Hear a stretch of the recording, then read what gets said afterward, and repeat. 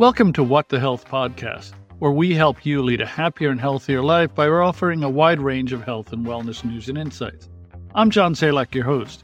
If you like what you hear, be sure to visit our news site at wellwellusa.com and sign up for our weekly news blasts. Now, let's get started with the show.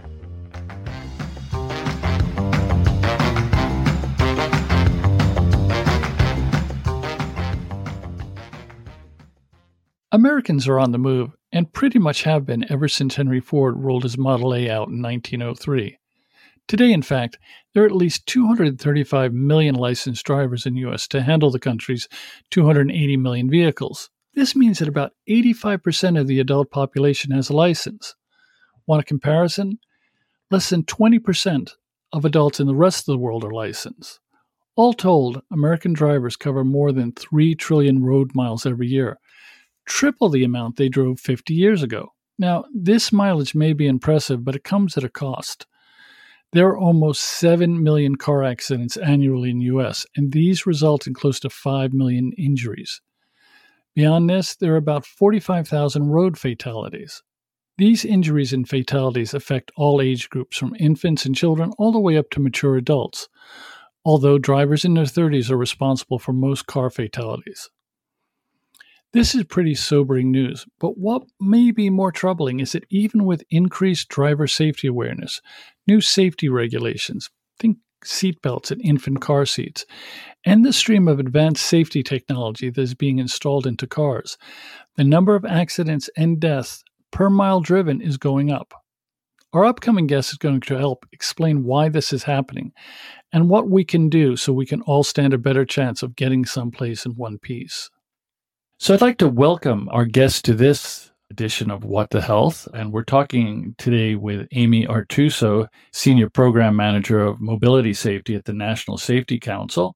So Amy, welcome to the broadcast. We're obviously going to talk a lot about mobility in cars, safety, how that's evolved, where it may be going, what we may be looking at in the future, and what people may need to think about. Thank you for having me. I'm familiar with the National Safety Council, but I'm not sure all of our listeners will be. So can you give us a little background on what the National Safety Council is, its mission, what it looks to do? And at the end of the broadcast, we'll also flag the website so people can visit and learn more about your work and the work of other people at the council.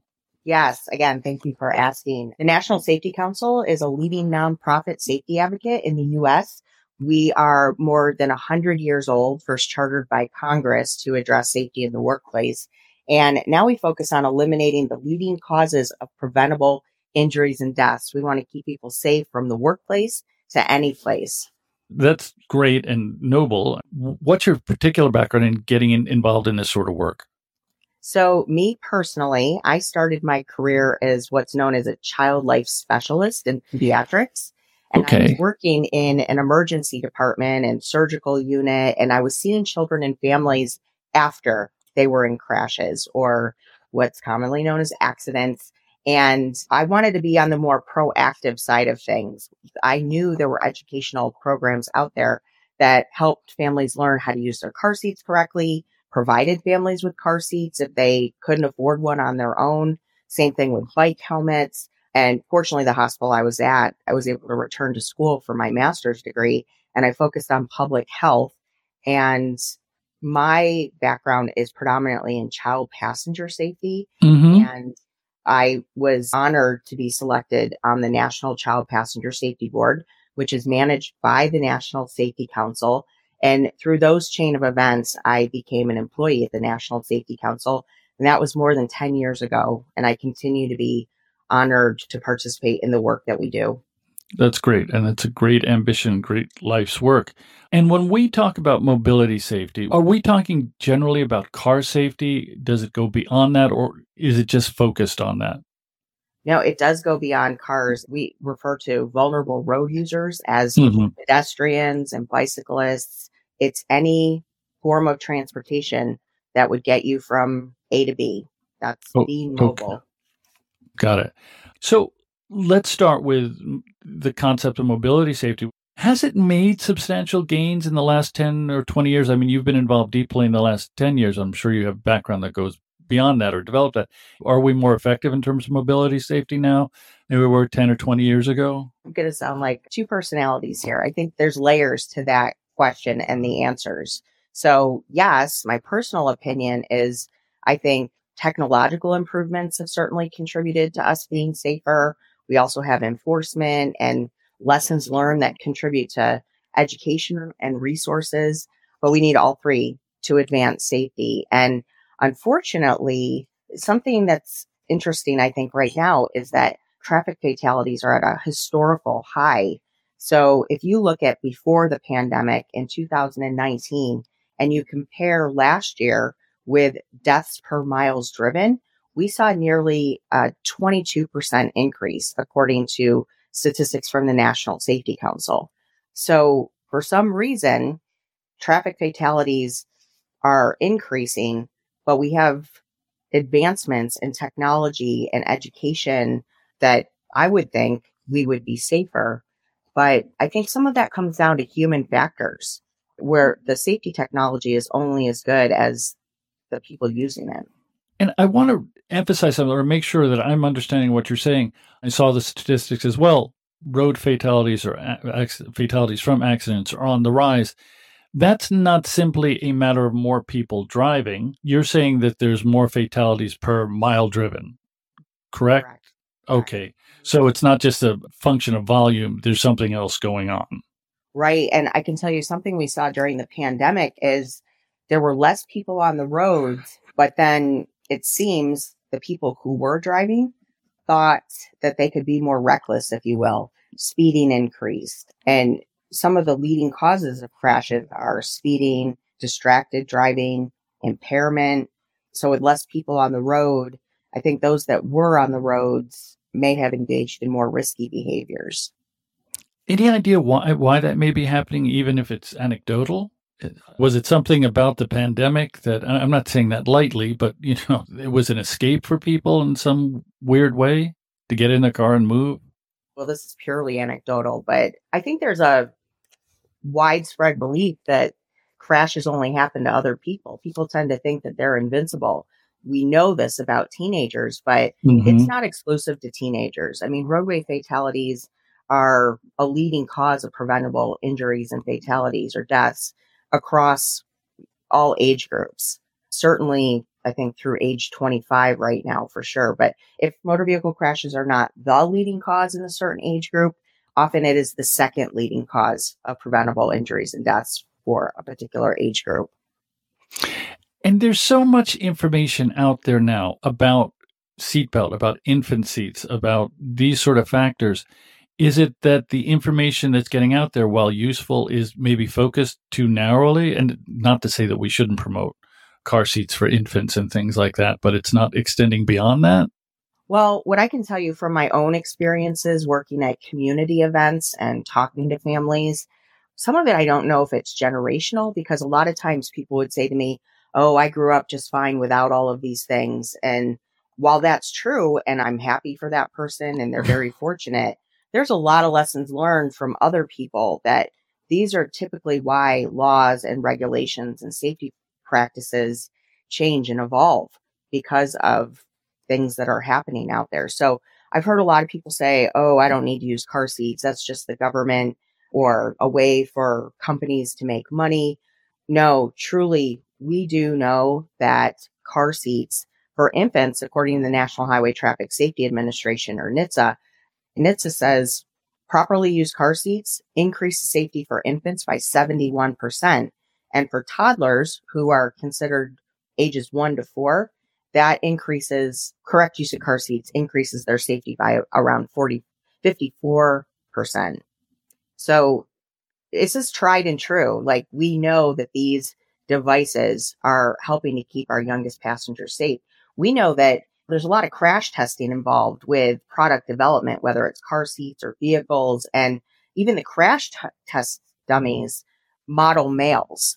So there's a higher risk involved right from the start for females before you even get into considering children, let alone infants. So the car seats, booster seats, and seatbelts need to be understood how to use them correctly. And when used correctly, they do go a long way in advancing safety. What's the use of car seats among people who have young children? Is it growing? I mean, certainly there's a focus on it, and people can get in trouble if, I assume, in certain states, if not all states, if they're riding around with an infant who's not in a safety seat. Is the use of car seats growing or is it declining? And I don't want to get into culture wars or anything like that, but in general, I think again, this is going to have to be anecdotal, but I do think it's more common to be using car seats. It's a relatively new technology when you compare car seats to seatbelts, if you will. But again, it's like putting a puzzle together, and it's very challenging for people. You have to know what the instructions are for your car seat, and what's best for your child based on their size, their height, their weight, the developmental level. So it's kind of like putting a puzzle together. And there is a national certification out there, nationally certified child passenger safety technicians who are available often to help families at no cost to help put that puzzle together to keep their children as safe as possible. Because you mentioned this, John, it is a patchwork system in the U.S. From state to state, the child passenger safety laws are different. But in a crash, the laws of physics are going to win out over right. legislation. Do all states have child safety seat laws, even if they vary? They do. Okay. And how variable are they? I mean, what would be the difference? Just anecdotally, again, we don't need to mention a particular state unless you want to. Sure. Some states require infants to remain rear-facing in their car seats through age 2.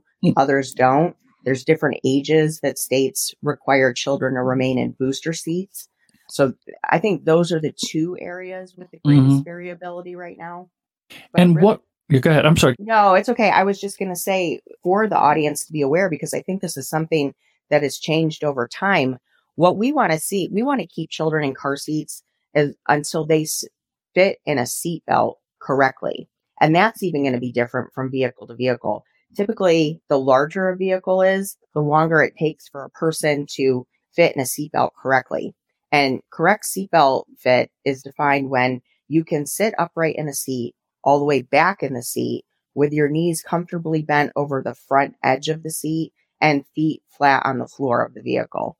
And that, again, there's a lot of variability from vehicle to vehicle. And so some children, even between ages of 10 and 12, should still be in a booster seat because the seatbelt in a vehicle doesn't fit correctly. Got it. And that seems like it's going to be somewhat of an uphill battle. Yes, to get that in place. Agreed. I think in general, people do not have an understanding of the why behind these recommendations or how to tell if their children are correctly secured in a vehicle. What about enforcement of these regulations? And again, it's probably anecdotal, but do we see a lot of enforcement? Do we see a growing awareness of the need in enforcement? Are local authorities stressing these regulations? Yes, enforcement is a key piece of the puzzle. A lot of the child passenger safety technicians that I know are police officers, and that's a direct result of their experiences and what they've seen at crash scenes. They understand the need for this use. Now, when roadside, it's hard for officers to tell just looking at a child how old they are. But if they can understand the different phases of child passenger safety, rear-facing car seats versus forward-facing car seats, booster seats, and then transitioning to a seatbelt. We don't like to say graduate because we're advocating for children to remain in each of those phases as long as possible for their safety. There's an awareness out there. But again, going back to the laws, sometimes it's primary enforcement versus secondary enforcement, meaning in some states, if it's primary enforcement, law officers can pull over a vehicle for that reason. If it's secondary enforcement, the vehicle needs to be pulled over for a different reason. And then if that's also present, then that's a violation as well. Got it. This was something I was going to ask a little later, but I want to bring it up now because you raised the issue of people saying, well, when I was growing up, nobody was in a seatbelt. There weren't child safety laws. I mean, and I will admit this, the amount of drinking and driving we did as teenagers when we first got our licenses was astronomical compared to people today.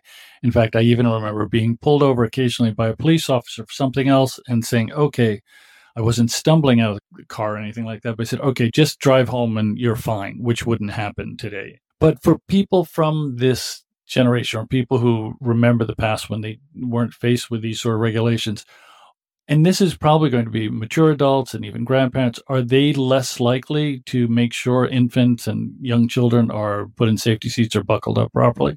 And I'll be honest with you, I remember the time before car seats. And yes, I think it goes back to what I said before, that there is a widespread belief out there that I grew up just fine without these devices.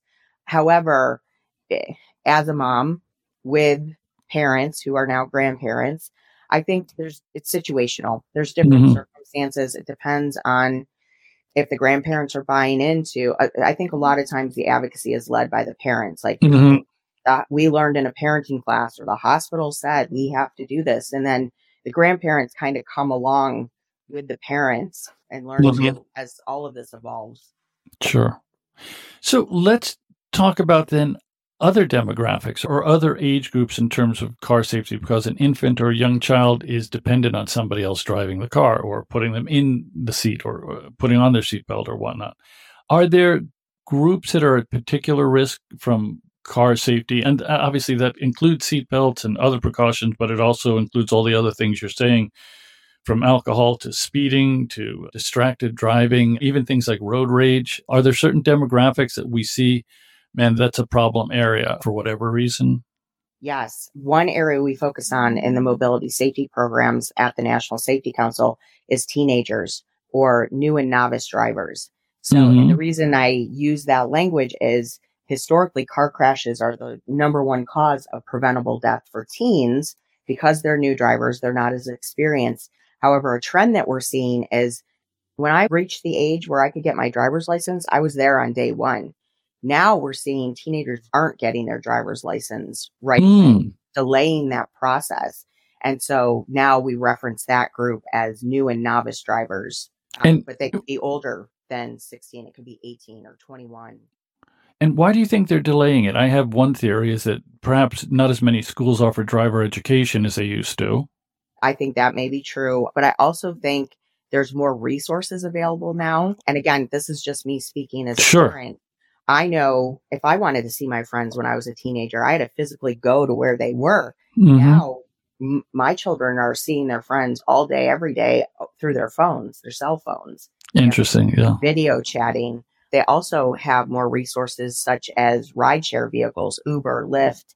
There's not as transportation too, but there's differences geographically, whether we're talking rural or urban. But there's not as big of a need, I think, to have to physically be somewhere else to socially engage like there used to be in the past. I can speak anecdotally. Our daughter did not get her license until after she graduated from college, which shocked me because I grew up in the suburbs, and as soon as you were 16, you got your learner's permit, and at 17, you got your driver's license, provided you could pass the driving test, which was probably one of the scariest tests in the world. Everybody is the greatest accomplishment in my life is I worked in Britain for 6 years and I passed their road test on the first try. Congratulations. Yeah, that was that. And that was pretty scary too. So what about the use of, let's get away from me and my problem. Say that. No. I'll validate for you. I had the same experience in Germany. It's not quite as different as Britain, but there's more of a language barrier than which you're driving on. Right. Good point. Let's go back just a second to seatbelts. And we're talking about now for teens and up, mature adults, middle-aged adults, older adults. It seems like everybody uses a seatbelt now. Is that the case or not? I do not think it's as common for adults in rear seating positions. There seems to be a trend where it's not registering that seatbelts are just as important if you're in a rideshare vehicle or if you're in the back seat in someone else's car. And it is just as important, no matter which seat you're sitting in. Every passenger should be correctly buckled up. And I understand some people are still driving older vehicles, but especially in newer vehicles, all seating positions tend to have lap and shoulder seat belts. And that's considered the safest. And when it comes to those lap belts, people may be wearing their seat belts, but then we see people putting the lap belt behind their back or under their arm. And that's particularly dangerous. So we want to encourage people to use their seat belts every time, but also use them correctly. They should be across the chest, not touching the neck. And seatbelts are made to protect people using the strongest points of our body. They spread out crash forces over a wider space. So I think even though people can't see us, we might be able to do a little exercise. If you take your pointer finger and push it in the palm of your opposite hand and see what that feels like, and then open your hand all the way and bring your hands together, you can feel, or that may give people a visual on how the difference in how the impact of something feels when it's spread out over a wider space. And that's part of what seatbelts help do to prevent injury. It's at the 2 hip points, which are a strong point of the body, and across the chest, again, not on the neck. And that is also a hard part of the body versus the soft neck or the soft stomach, where when people are putting the belt under their arm, they're increasing the chance of injury in the soft parts of the body. Or when they put it behind their back, they've just removed all the upper body protection that the seatbelt provides. And so again, I just really want to encourage people to use their seatbelts and use them correctly. People are using their seatbelts more and more, correct? I do think they're using them more, and there are studies out there, but I can't tell you the data right off the top of my head. There's observation studies that observers are on the side of the road and as cars pass, and there's a whole methodology to this. So we do think that more people, definitely from decades ago, people are using their seatbelts more often now. And I'm also seeing friends and or whomever, when we're in a car together, more people are clicking the seatbelts in the back seat when they get in. Now, not everyone is, and I will confess I don't always do that, but obviously it's a smart thing to do. It's a wise thing to do, and I do see more people doing it. And then it reminds me I need to do it as well. One person in the vehicle not being buckled up can hurt everybody else in a crash. That person then becomes, and I don't mean this to sound unfeeling at all, but a person becomes a projectile in a crash and they get thrown around the vehicle, and that can cause injury to the people buckled up, even though they took those extra safety precautions. So that's why it's important for everybody in a vehicle to buckle up. What are the other ways that people need to think about to protect themselves? And obviously you shouldn't drive if you're intoxicated or have had too much to drink, and speeding and distracted driving. And those are certainly all, I'm sure, some of the most prominent reasons for accidents. And please chime in if that's not the case. Is there a way to checklist this or to get people thinking in the right direction? Yeah, well, you're correct. If we want to checklist it, 3 of the leading causes of crashes are speeding, distraction, and impairment. So, and it's not just drinking. It is the opioid crisis. It is substance abuse in addition to alcohol, but also fatigue is a form of impairment. So falling asleep at the wheel.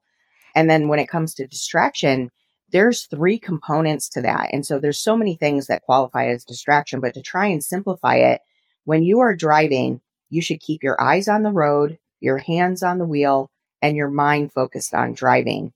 So even taking cell phones as an example, a lot of people think it's safer to use hands-free versus handheld. And while the hands-free does keep your hand on the wheel, it's still taking your mind off of driving. And there's data and studies to support how much less people see while they're driving when their mind is engaged in the conversation. Ah, interesting. I have been asked, like, how is that different from talking to people inside the car? That's what I was about to ask, yeah. I have been asked this before. In theory, the idea is that people in the car are also seeing what's going on around you, and they can help identify risks, whereas the people that you're talking to are completely separated. Now, I will tell you as a mom, children can also be a distraction, and I acknowledge that and accept it. But we also have a role as parents to teach our children. We are role models for when they grow up and start driving, and also teaching them what it means to be a passenger in a vehicle and give them jobs or roles to help with safety. And what would those roles be for those younger passengers? They can help make sure that everybody's buckled up. They can make sure that people are not using their phones while they're driving. I will go back and tell you that back in the day when I was doing community events, children would often tell the adults that when the conversation comes up about, are you buckling up? Are you using the phone when you're driving? So they definitely know and can help with that. And then also not being a distraction, knowing that they should sit in their seat, and this is not the time to be super active, or maybe they've got a question for mom, but can it wait until we get to where we're driving to? Things like that. Okay. Yeah, I want to touch on some of the technology in the cars, good and bad. I assume mostly good, but it's something that struck me, and I am chronically guilty of this, so I can be a poster boy for everything that goes wrong in a car. I often don't buckle up if I'm only going 10 or 20 blocks. And I read somewhere that this is particularly dangerous because most accidents happen within a mile or two of someone's home. So is this the problem, and is that true? It is true. And the last statistic I knew, it was within 3 miles of the home.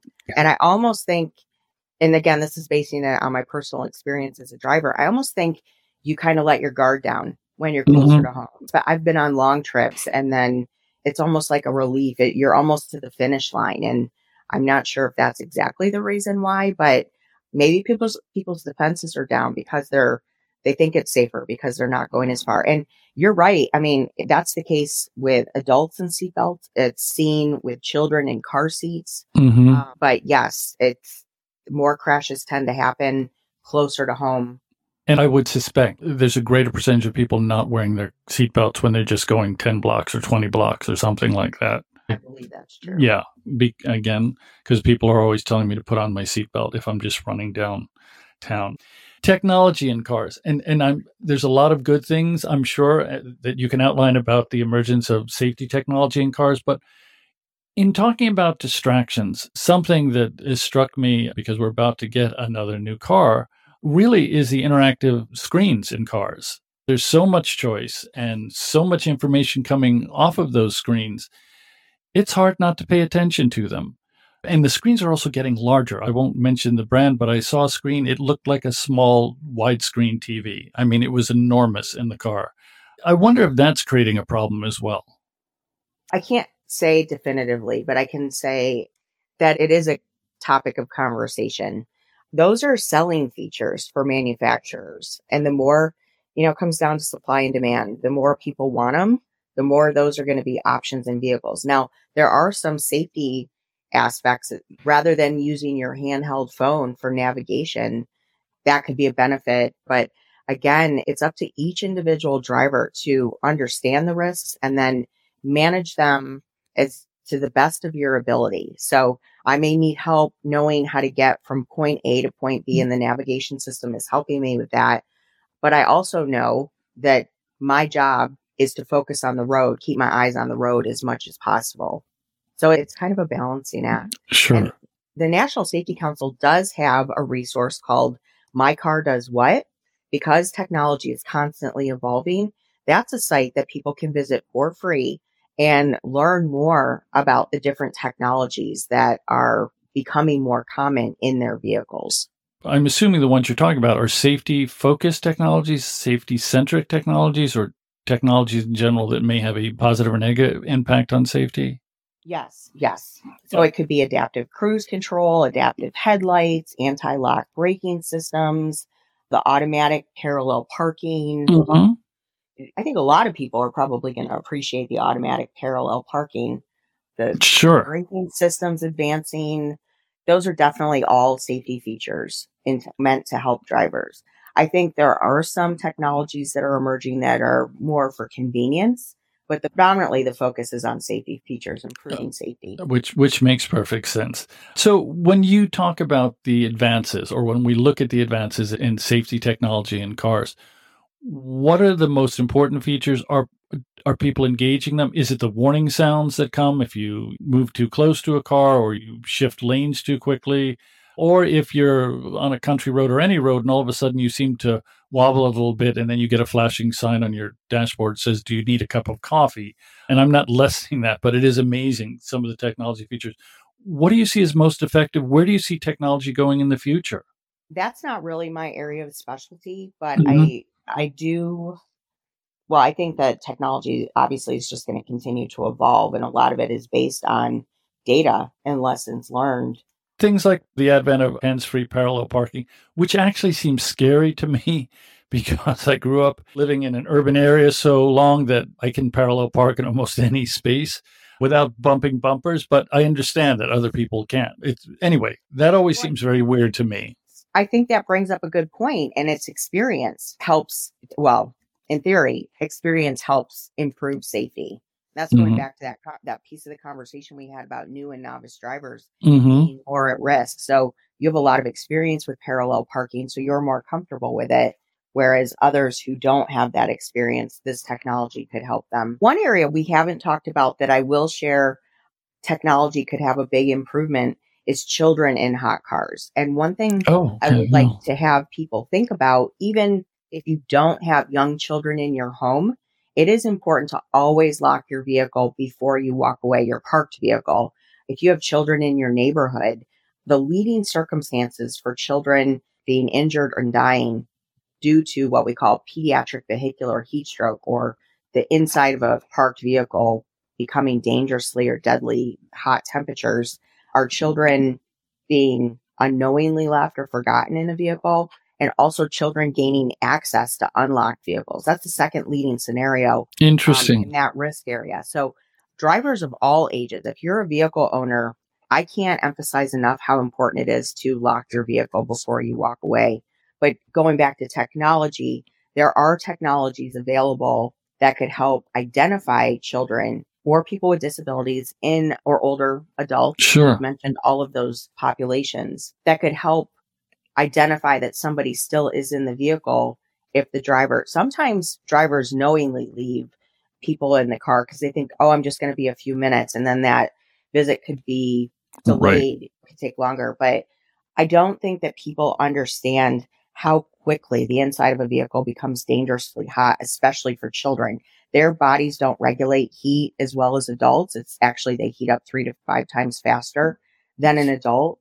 And temperatures on average increase in the car by almost 20 degrees in 10 minutes. Wow. So especially right now, when you think about how hot it is outside, or I can give you an example for adults. You think about, you turn the car off to pump gas and how hot your car gets just in that amount of time. I mean, it's knowing children's bodies don't adapt to heat as well, how quickly the temperature inside a vehicle becomes dangerously hot. It's so important never to leave children unattended in vehicles for the heat factors, or because they can engage the vehicle, causing a risk for other people outside or surrounding the vehicle. There's actually one state that has a law that is the reason you don't leave children unattended in a vehicle, because of the harm they could cause to people outside of the vehicle around them. So that's just another point I wanted to raise, because I think when we just learned of the 16th child that died in the U.S., and it's not just a warm weather state issue. It's not just a summer issue. Deaths have happened in all months of the year, and they've happened in all but 3 states in the U.S. And I think people, especially that don't have young children in the home, think that the topic is not relevant for them.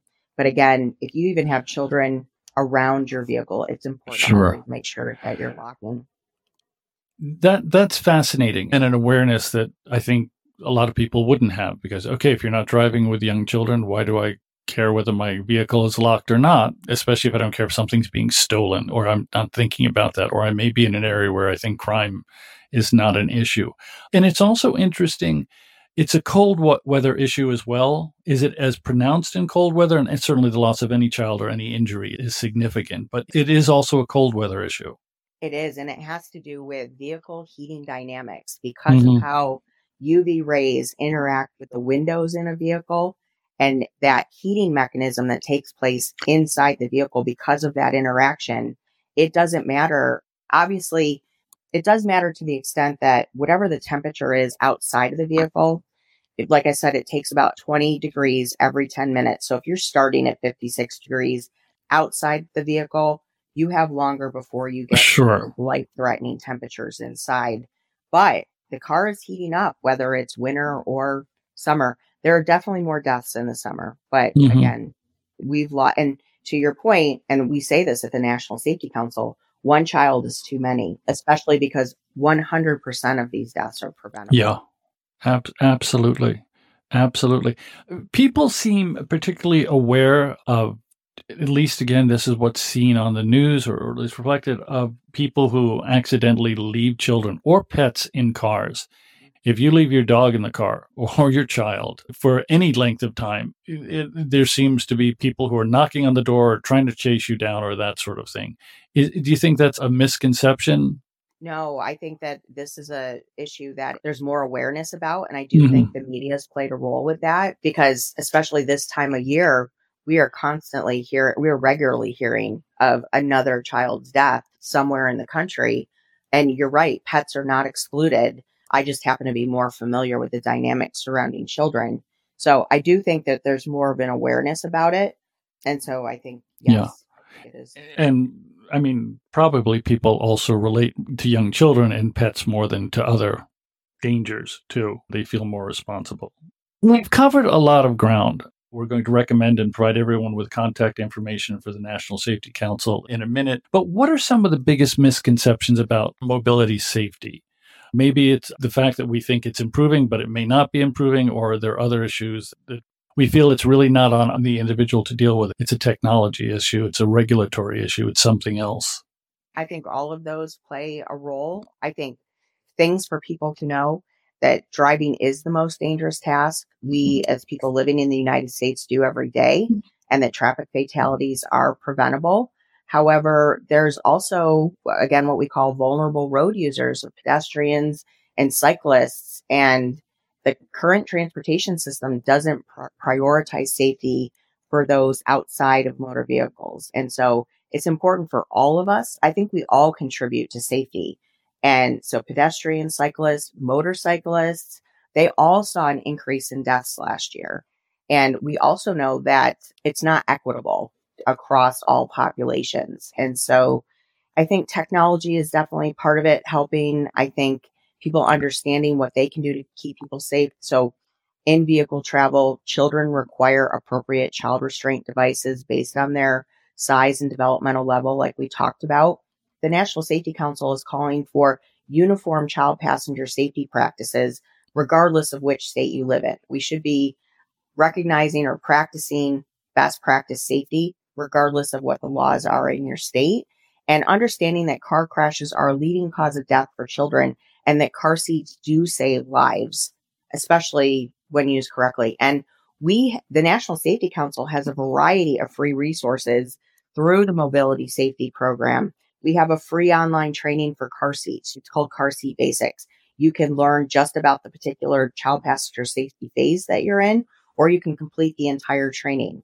We have a free online training about children in hot cars and how to keep children safe, how it is a relevant issue for everyone, and why children are particularly at risk. We have free resources to support teaching teens and new and novice drivers how to drive safely. Another thing we haven't talked about, one of our programs is the Check to Protect program, which focuses on open safety vehicle recalls. I think this does play into the technology conversation because one of the leading issues in vehicle recalls is airbags. And often when people hear technology, I think they think of the electronic systems, but any product design, whether it's car seats, airbags, those are all advancing technology. And so if you go to checktoprotect.org, which is a program managed by the National Safety Council, you can just enter in your license plate or your VIN number, and none of the personal information is tracked. But you can find out if you have an open safety recall on your vehicle. Wow. And if you do, you take it to an authorized dealership and they will fix the recall for free. Got it. Okay. One thing that we haven't touched on is probably worth an entirely different conversation is issues around older drivers and safety. I mean, you see a lot of very old people driving. It doesn't mean they're not safe, but are there certain concerns other than, let's say, eyesight and ability or hearing? Are there other concerns for mature drivers that, are creating additional risks? Well, I think you touched on several. There's reflex, the time it takes you to respond to something. It is the eyesight, but making sure that there's also a program called the CarFit program, and it's making sure that older adults are also positioned correctly, making sure they can see through the mirrors. I'm not an expert in that area, but we definitely want to make sure as within everything, that people are being as safe as possible. So yes, I've been through the aging process with family members. I understand that loss of independence, but when it comes to safety on the road, we really do. We need to make sure that older adults are still comfortable in their seating positions. They should be buckling up. They should make sure, like I said, adjusting their mirrors and be able to comfortably reach the steering wheel and the brakes without putting themselves in danger, being too close to airbags. There is discussion out there if there should be different testing protocols or, how frequently people can renew their driver's license and what's involved in that process. Again, that's not an area of expertise for me, but there are definitely things to take into consideration there. And as with any driver, it's not just their safety, obviously. It's going to be the safety of people around them, pedestrians, cyclists, motorcyclists, whomever. And something to think about. There's a lot more we could go over and a lot more we should go over. And we can do this again and maybe focus down on a particular issue. But I really want to thank you for your time and your insights. It's been great. And I want to recommend listeners, they want more information, to go to the National Safety Council, and the website is nsc.org. Amy, thank you very much. We hope to have you back, and we can talk about other issues with mobility safety and maybe from the standpoint of people outside the car that we need to think about. So again, thank you very much for helping us out today. Thank you for having me, and thank you for your focus on this topic. It's very important. Before we move on to health hacks, we want to again encourage listeners to take advantage of the hundreds of exclusive discounts Wellwell offers on a range of health and wellness products and services. These include everything from fitness and athletic equipment to dietary supplements, personal care products, organic foods and beverages, and more. Signing up is easy and free. Just visit us at wellwellusa.com, go to Milton's Discounts in the top menu bar, and the sign-up form will appear. Signing up will take seconds, but the benefits can last for years. Okay, how about some health hacks? There seems to be endless ways to improve car safety, both for drivers and passengers. Amy Artuso certainly provided lots of sound information on this, but we want to stress a few key points. Also, remember, accidents sometimes can't be avoided, but the risk of serious injuries can be reduced through some basic precautions. 1. Seatbelts are a must, not only for front seat passengers, but for those in the back seats as well. 2. Infants need to be in age-appropriate seats, and children, really along with all passengers, must wear seat belts properly. 3. Put seatbelts on no matter how short the trip. Lots of accidents, too many in fact, happen within a few miles of home. 4. Don't speed.